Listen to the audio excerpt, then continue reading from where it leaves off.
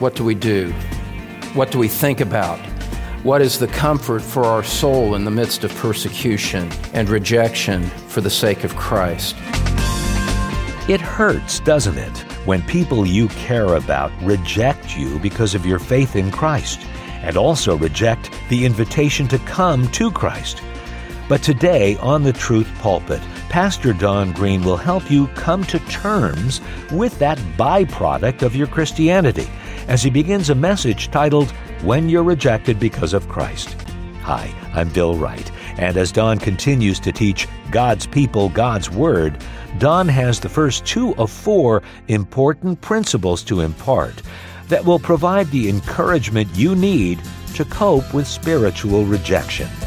So have your Bible handy as we join our teacher now in the Truth Pulpit.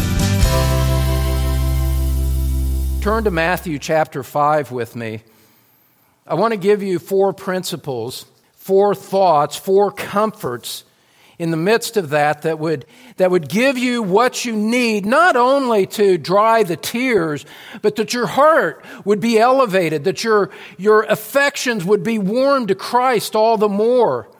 And that as we sing in the hymn, that the things of this earth would grow strangely dim in the light of His glory and grace. We all need this, beloved, because this world is a hard place for Christians to walk through. And so, what do we do? What do we think about? What is the comfort for our soul in the midst of persecution and rejection for the sake of Christ? First of all, what you need to do is you need to remember the reality of your salvation. You need to remember the reality of your salvation.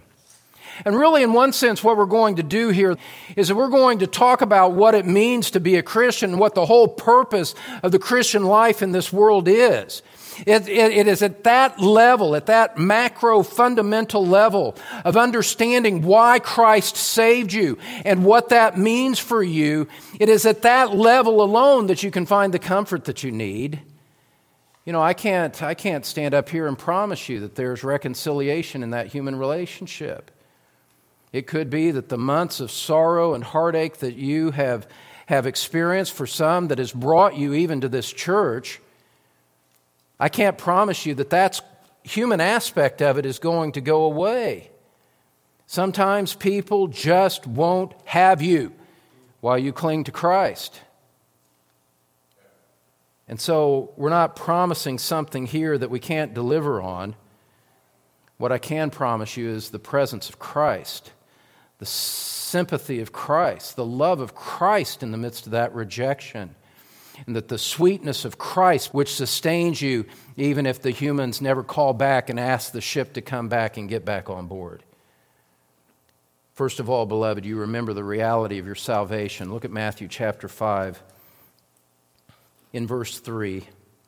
Jesus, as we've said many times, is describing the repentant life. He's describing life in the kingdom. He's describing what it means to live life in the kingdom of grace, under His lordship, under His kingship. And He says in verse 3, as He speaks to you personally through His word here today, Matthew chapter 5, He says, "Blessed are the poor in spirit, for theirs is the kingdom of heaven." And in verse 10, He says, "Blessed are those who have been persecuted for the sake of righteousness, for theirs is the kingdom of heaven." You start, beloved, in the midst of that rejection, you start by stepping back and remembering the whole fundamental nature of who you are and what your life is now when you belong to the Lord Jesus Christ. You see, to be a Christian means that there has been a change of ownership.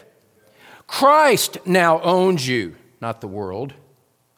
Christ now sets the terms of life. Christ now establishes the parameters of your existence.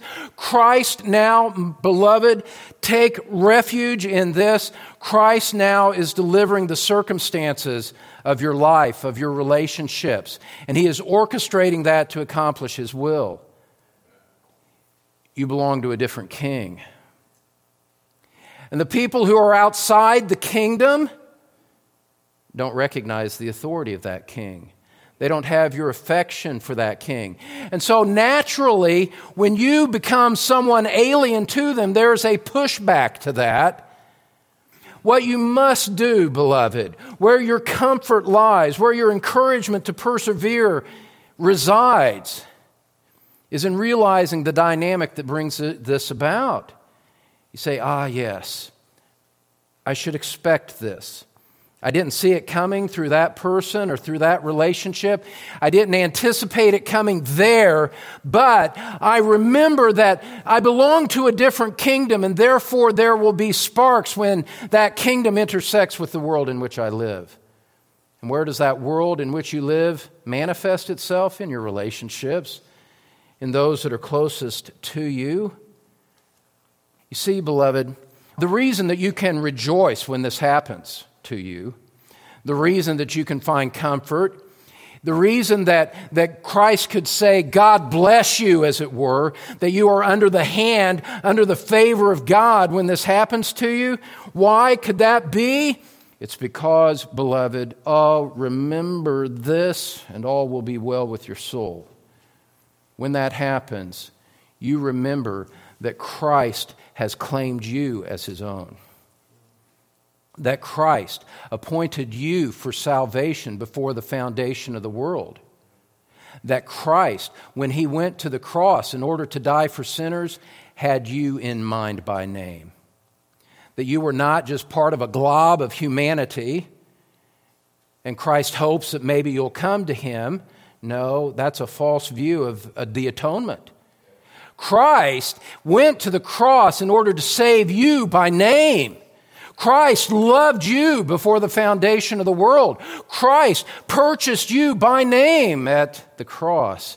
Christ by name and by the Holy Spirit worked in your life and brought you to new life and imparted new life to you. Why? Because He would have you as His own. And by a sovereign exertion of His prerogative and will, He saved you in order to belong to Him. Beloved, when that kind of rejection comes to you and you're feeling the pain of it, look up. Look vertically. Look at where the source of the cost comes and realize that the Son of God shed His blood for the remission of your sins. That the Son of God gladly gave Himself in a perfectly righteous life, that your sins might be washed away by His blood, that His righteousness might be counted to your account, so that before God you had a perfect condition, a perfect standing before God that could never be taken away, that cannot be improved upon by your good works, that cannot be diminished by your sins and failures. Christ purchased you and gave you the full benefits of His righteousness and shed blood so that you could belong to Him and be in a secure relationship with God forever and ever. Amen. That's why you're paying that price relationally on a human level. It's the reality of your salvation. Well, beloved, what you need to do is remember that when it comes, and not simply descend and kind of sink into the human reactions and the anger or the bitterness or the rejection or the sorrow or whatever you're feeling, to remember and come back and look up and let Christ, as it were, pick you up again by the wonder of the salvation that He has given to you. By remembering in the midst of that there's no more war with God in your soul because Christ has made peace with you. You have a surpassing peace, a surpassing reconciliation that transcends eternally in value any earthly relationship that you might have. And you realize the surpassing worth, the surpassing greatness, the surpassing value of Christ, as the whole book of Hebrews teaches us. Better than angels, better than the Old Testament system, better than the Old Testament priests. You have a Christ, you have a Savior, you have a high priest who took you under His wing. Like a mother hen taking a stray chick under its wing and saying, "You'll be mine, and I'll protect you, and I'll keep you." And you rest in the security of that. You rest in the fact that there is no doubt about His intentions for you. You realize that there is no defect whatsoever in your status before God. Not because of you and your merit or your good works, all because of the goodness and righteousness of Christ. And so, beloved, when the world wages war against you, when people in authority make you pay a price, when people close to you reject you for a stand for righteousness or because of your testimony to Christ, you say to yourself this, beloved: the world may war against me, but I have peace with my God. I have peace with my Christ. And that is worth more to me than 10,000 worlds. That is worth more to me than the vault at Fort Knox. If that place still has gold, I don't know. It's just a cliche at this point, isn't it? That to have Christ, to have His preeminence, and to have His love in my life, to be redeemed by Him, to belong to Him, and to know that is a security that is mine forever and ever into all of the ages of eternity to come. You say, I remember the reality of my salvation, and that is worth far more to me than any earthly relationship whatsoever. And you rest in that. And maybe as you're resting in that, maybe as you're counting the cost and in sweet joy toward Christ and in sorrow toward the human situation, you wipe the tears off of your eyes. But as you're wiping them off, you're saying, I belong to Christ in a way that is superior to anything that happens to me here on earth.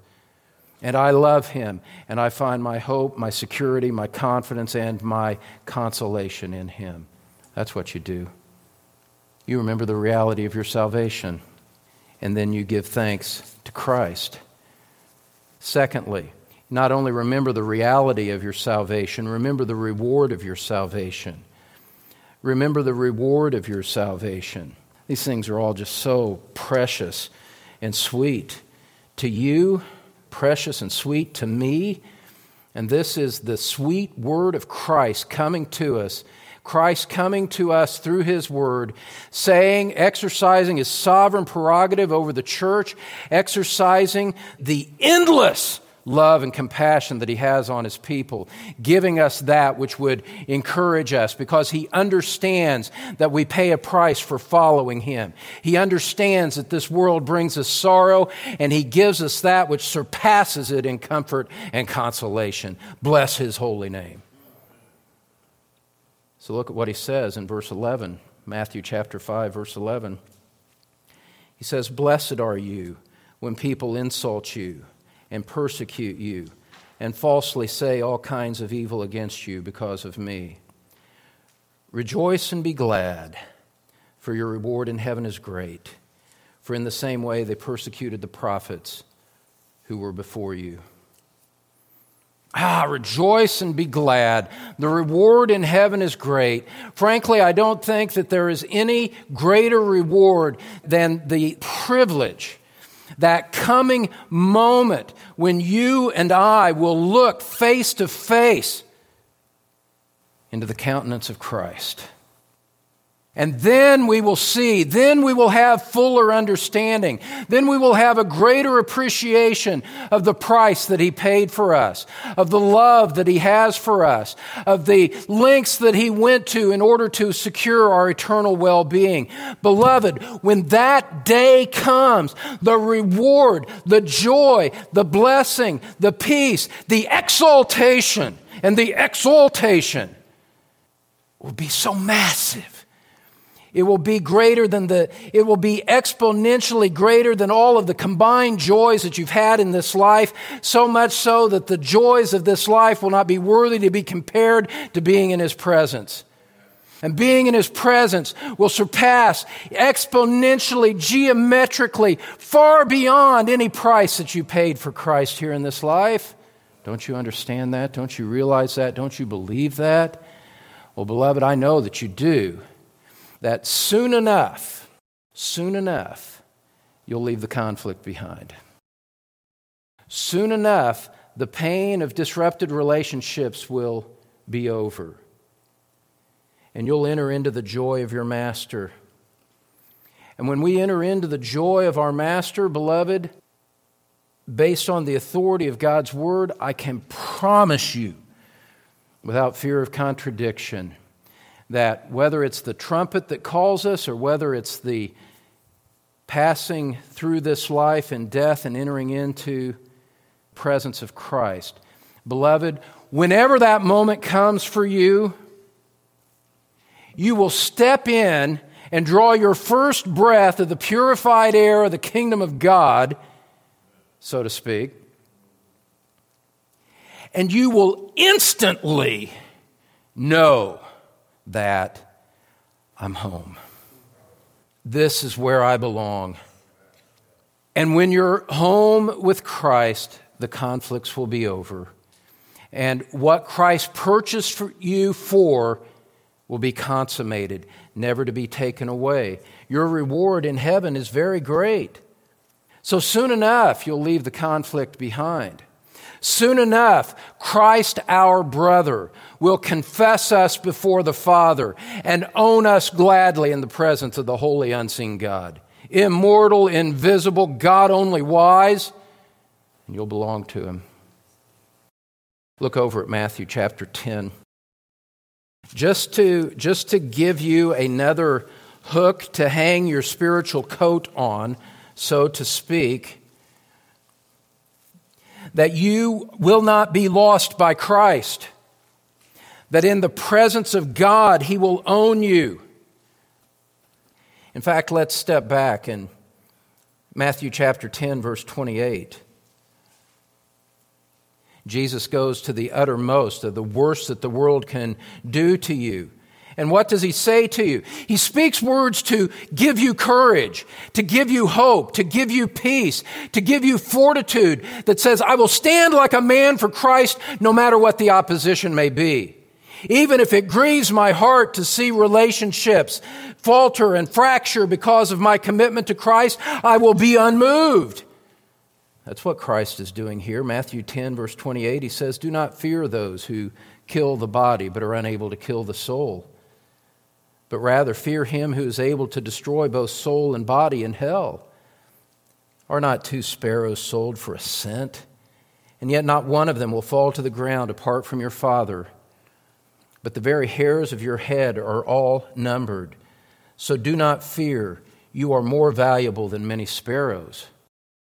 Jesus says, God knows the sparrow. His eye is on the sparrow, in response to which you say, and I know He watches me.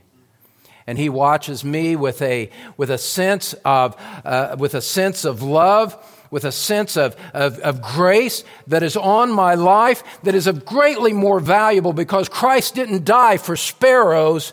Christ didn't die for the animal kingdom. Christ died for His people. And the measure of His love and the measure that He loves us is shown by the measure of the cost which He willingly paid. And to Christ it was a joy, as it were, to endure the shame of the cross in order that He might call many brethren unto Himself. Not ashamed to call you brethren. Why? Because His Father is your Father as well. You're more valuable than many sparrows, and so don't be afraid. Don't flinch. Don't despair. And He goes on and He says in verse 32 there in Matthew 10, He says, therefore, everyone who confesses me before men, I will also confess him before my Father who is in heaven. To openly name the name of Christ, even in the midst of opposition, even in the midst of rejection, to cling to Him in all of your futile, failing strength, is to realize that His strong arm of omnipotence has laid hold of you never to let go. That He will keep you. And that the time will come when He will openly confess you in the courts of heaven and say, this is one for whom I died. And so, you remember the reward of your salvation. Soon enough, beloved, you'll be free from sin. Soon enough, you'll be freed from the conflict. Soon enough, you'll be glorified in His presence. It's too wonderful for words, isn't it? These are things too magnificent for tongue to tell. Who's adequate to give the proper due, to explain these things fully, and to speak of them of the reverence and holiness and joy with which they deserve? Who's worthy of that? Who can do that? Oh, but beloved, it's what the Word of God tells us, that the reward of your salvation is great. And beloved, remember this. And let it draw you closer to Christ and to elevate your affections for Him. Strengthen your loyalty to Him and move the motions of your heart so that there is unrestrained love for Him. Oh, beloved, let it do that work in your heart. Because that great reward of which we've spoken is yours despite your sin. Despite your inadequacy, despite your prayerlessness, despite your faltering steps for Christ, despite the many ways that you've sinned and compromised, Christ covered it all. Christ paid it all and says, yes, I see that sin. I see that you're not worthy, but I, Christ says, Christ is worthy, and Christ bestows His worthiness on you so that you have a status that is fit for the presence of the Holy God. And this gift of salvation, this reward of belonging to Him is yours apart from your deserving of it. That's grace. That's great. That's great grace. And so, in the midst of the rejection, you remember the reality of your salvation and you remember the reward of your salvation. And beloved, it strengthens you. Look down at the end of Matthew chapter 10. We really need to just sit down and dwell on this.